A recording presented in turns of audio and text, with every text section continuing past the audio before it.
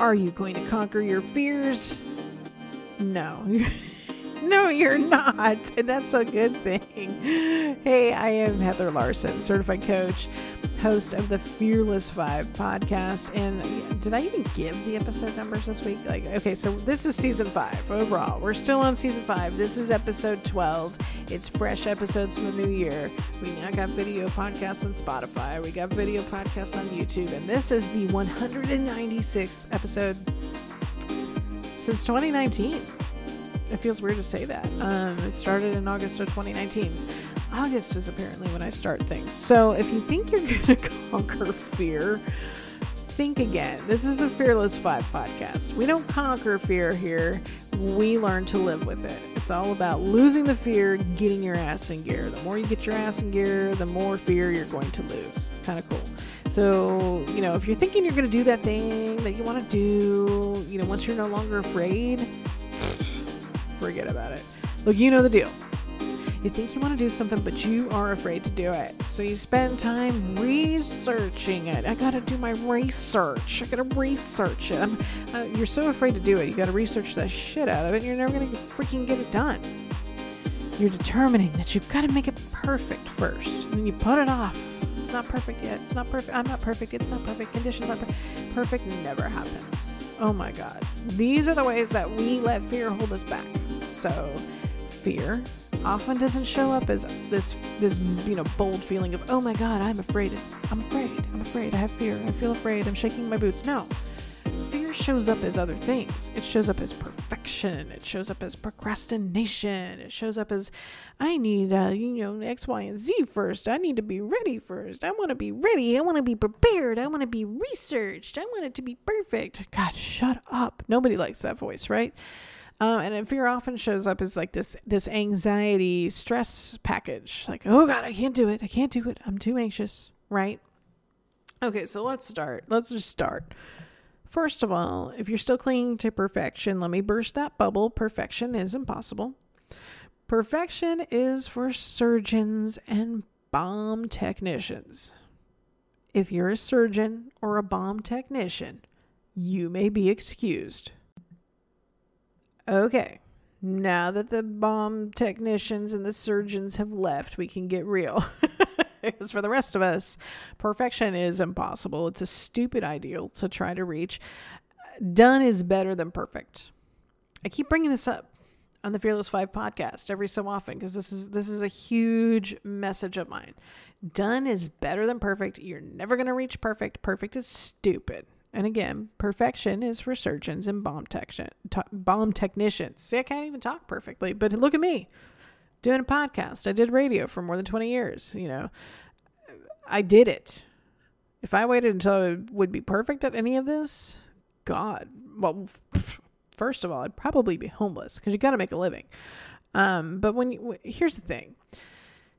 You want to go forth in life. You want to move ahead. And if you're waiting for perfect, you're never going to try anything new. You're never going to move ahead. So the other, side of this is when you actually put effort forth in something that you're trying to do, you're actually going to receive more help from other people. No one supports you until they see you trying. If you're all talk, nobody gives a shit. They're not going to take you seriously. Again, get some points on the board, start doing something, start trying. Try, fail. Somebody's going to help you as long as they see you make an effort. If you're just daydreaming and putting up a vision board and you're not actually like putting effort behind anything, people are just going to laugh at you and they're not going to help you because I don't want to help people unless I see them trying.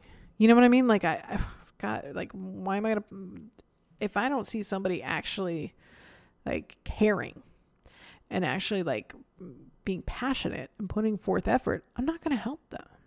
You know what I mean? Because I don't want to waste my time on somebody who is not going to like take a lesson to heart. I don't want to waste my time on something that's not going to go forth in the world and become something. So that's why nobody supports until they actually see you trying. So another thing about this whole thing, conquering fear. Okay. And fear, again, as I said, showing up in many different formats. You can call it procrastination. I call it by its real name, which is fear. Procrastination is a format. It's a form of fear.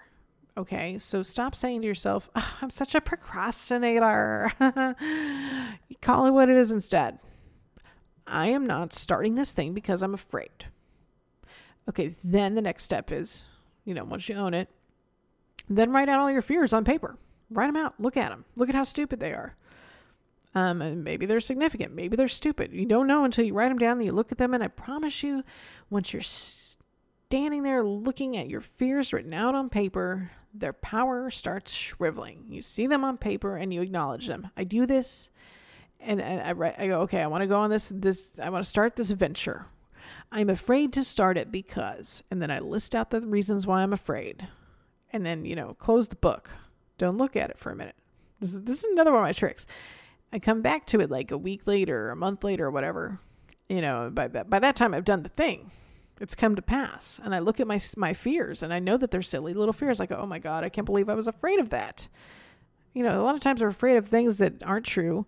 We're afraid of things that didn't happen. They're not going to happen. They're stories and figments of our imagination that we make up in our heads. So every time I do this, it really shrivels up the fears. It really just takes away their power, because once you write it on paper and you look at it and it's there and you're like, God, I can't believe I'm afraid of that.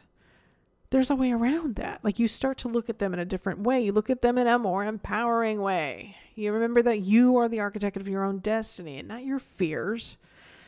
By the way, you don't need to be ready. You don't need to be ready. What the hell is ready? Well, can you tell me what ready is, what it means? Also, anxiety is a good thing, okay? Stay with me now, because these are two things that fly in the face of our culture, right? Oh, Heather, what kind of coach are you? I've got to be ready first. Shouldn't you tell me to be ready? No, fuck ready.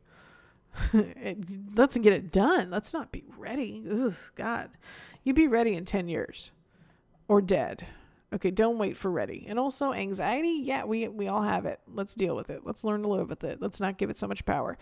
We're not going to rid our lives. We're not going to get rid of the fear in our lives, okay? But we can learn to live with it. You live with it. You acknowledge it. You become aware of it. You deal with it. You stop giving it your power. You stop giving it your energy. If you wait until you're ready, you're never going to start. You're never going to get anywhere. And anxiety is always going to be present when we try something new, right? And I was 25 years old when I learned this from a therapist, okay? Coaches and therapists aren't the same thing, but this was something that changed my life when I was 25. Because a therapist told me that when you try new things, that brings you good stress, good anxiety. So I didn't know that there was a good and a bad stress then. I just thought stress was bad. And this guy tells me there's good stress. It's called eustress, EUSTRESS. Eustress is good stress. There's good stress and bad stress. So let's stop calling all of the stress bad stress and learn the difference. There's good and bad, right? So you want to empower yourself to stop giving fear so much control over your life and learn that, okay, when I'm trying something new, I'm going to an unfamiliar place and I'm feeling anxiety, that's probably eustress.